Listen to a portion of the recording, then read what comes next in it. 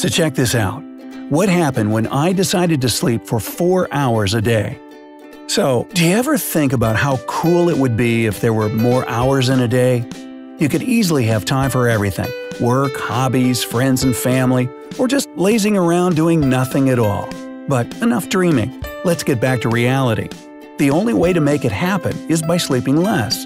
But would that actually work without turning you into a tired grouch? Well, Brightside spoke to a man who one day decided that sleeping is for the weak and adjusted his daily routine to leave only 2 to 4 hours for sleep. And here's what he said. Where did the idea come from? Rumor has it that great minds like Leonardo da Vinci, Nikola Tesla, Salvador Dali, and a whole slew of other geniuses of the like practice so-called polyphasic sleep, which mean they slept for only about 1 to 4 hours a day. In a nutshell, polyphasic sleep is a sleep pattern where you drastically cut your bedtime during the night and add a couple of 20 to 30-minute naps throughout the day. It sounds a bit crazy, but in the end, you wind up with a few additional days every week. Plus, the most crucial stage of sleep, known as rapid eye movement sleep, lasts exactly 20 to 30 minutes, and this is the peak time for your brain to recharge and de-stress. Just like many other people, I'm pretty much always short of time. Every month I decide that I want to start going to the pool regularly, but instead I go home, lie down and binge on another YouTube marathon. I'm usually late for meetings and I procrastinate all my important tasks until the next day. So at one point, I decided that enough is enough and the time has come to try polyphasic sleep. Before we go any further, you should know that polyphasic sleep has a couple of possible schedules to pick from. If you want to try it, you can choose between 5 standard ones or from those practiced by history's finest, like Winston Churchill, who slept for 6.5 hours a day, or Nikola Tesla, who preferred to leave 2 hours and 20 minutes for snoozing. You can also do what I did and make up your own schedule. There are also different online time schedule calculators that can help you with that. So, my final sleep schedule consisted of 4 hours of sleep at night and 2 25-minute sleep breaks during the day, one after lunch and the other after my work shift. Here's how the next couple of days went.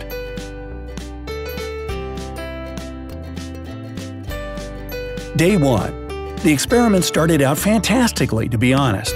I went to bed at 1:30 a.m. and woke up at 5:30. I had plenty of extra time before work, so I finally did all the housework and made a to-do list for the entire week. To keep up with the schedule, I brought a sleep mask and earplugs to work.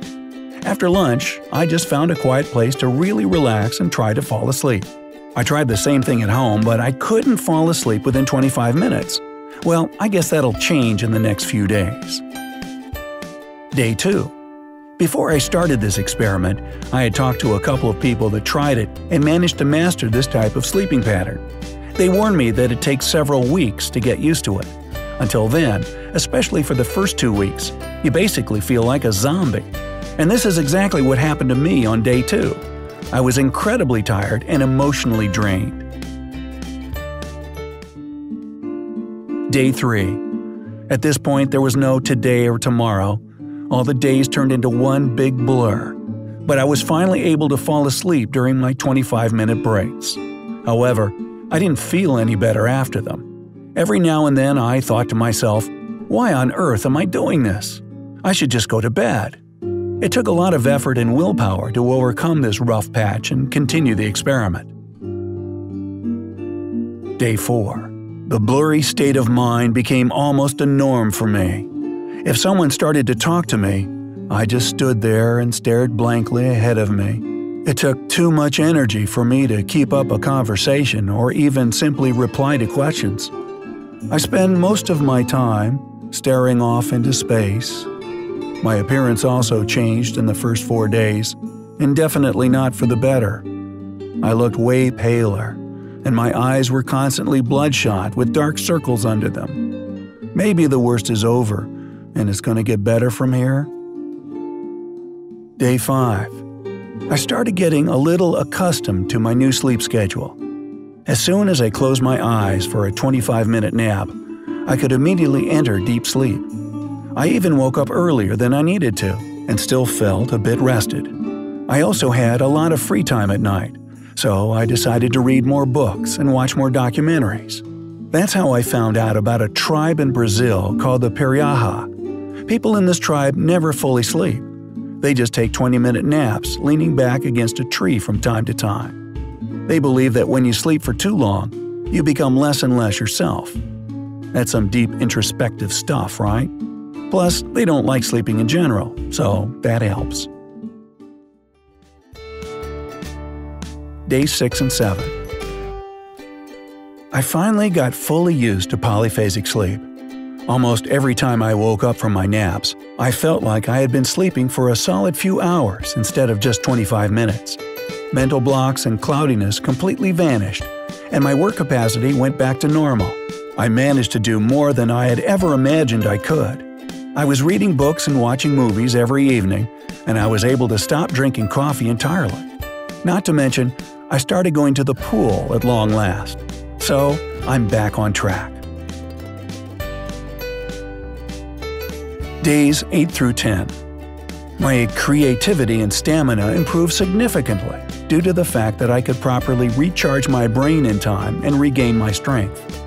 After the afternoon nap, it felt like a whole day had gone by, and I was able to find the best solution to a problem I couldn't figure out earlier. All of the obvious signs of my exhaustion had disappeared too, and my complexion went back to how it was before. My experiment continued to give some great results. I felt alright and was more productive than ever. Days 11 through 14. At this point, I decided not to stick to any certain sleeping schedule and just let my body decide for itself when the best time to rest was, and I felt really comfortable this way. I also pushed myself a little to know more about my limits, so I kept sleeping less and less through the night. It turned out that 2.5 hours of nighttime sleep is enough for me if I have my daytime naps. If I want to sleep even less at night, I should just add one more sleep break, and that's it. That's basically how I do it now. The pros and cons of polyphasic sleep. Pros. Number 1. Productivity. I managed to knock out my entire day's to-do list before lunchtime. If this isn't the goal, then I don't know what is. It's become way easier to solve any problems and complete all my tasks. Number 2. No more alarm clocks. I've started to notice that I wake up before the alarm clock even rings, and I don't feel so grumpy about it either. I'm just ready to hop up and get things done. Number 3.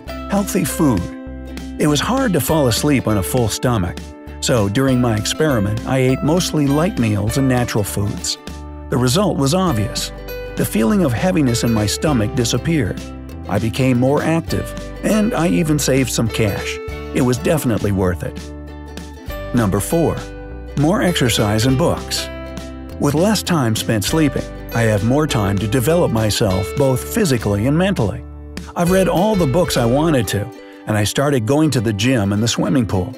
All this has resulted in me getting sick less often and feeling much more robust. Cons. Number 1. Days turn into one big blur.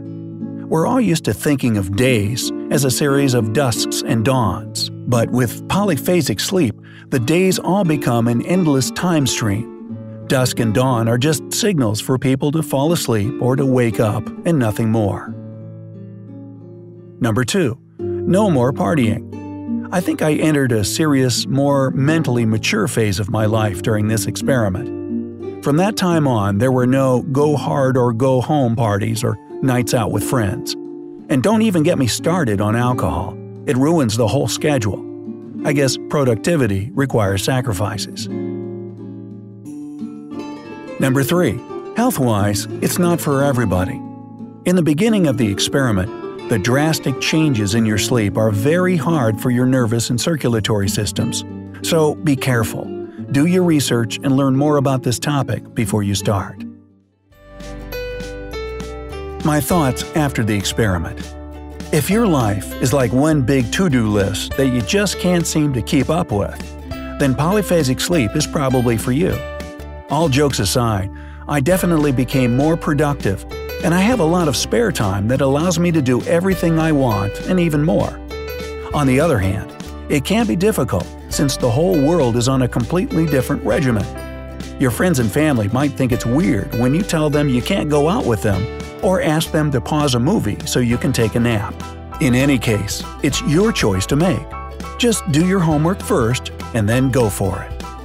If this sort of dramatic change isn't for you, don't worry. There are still lots of things you can do to improve your productivity. First of all, when you're trying to get something done, turn off your phone. It might sound a bit silly, but your phone is a huge distraction. You reply to one message here, read some news there, and within a few minutes, you're on Instagram checking out celebrity profiles or on Twitter debating some new topic. Just put it down or turn on airplane mode. Trust us, your level of productivity will definitely increase. Secondly, stop waiting for the perfect moment. If you want to do something, just do it. All the obstacles and roadblocks are in your head. In real life, it doesn't matter whether you start something on Monday or Thursday. What really matters is how much you worked on it. Another thing is a messy workplace.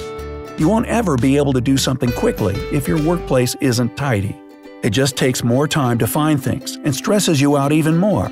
So clean it all up and learn to keep it that way.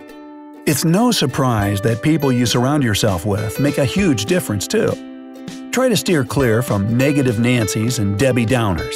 You won't get any good energy or inspiration from people who are always depressed for the sake of being depressed. They'll instead just criticize all your ideas and make you doubt yourself. And finally, learn to say no. It's a magical word that everyone should know. Don't overload yourself with too many tasks, some of which you don't even care about. Value your time and spend it on stuff that makes you happy and excited.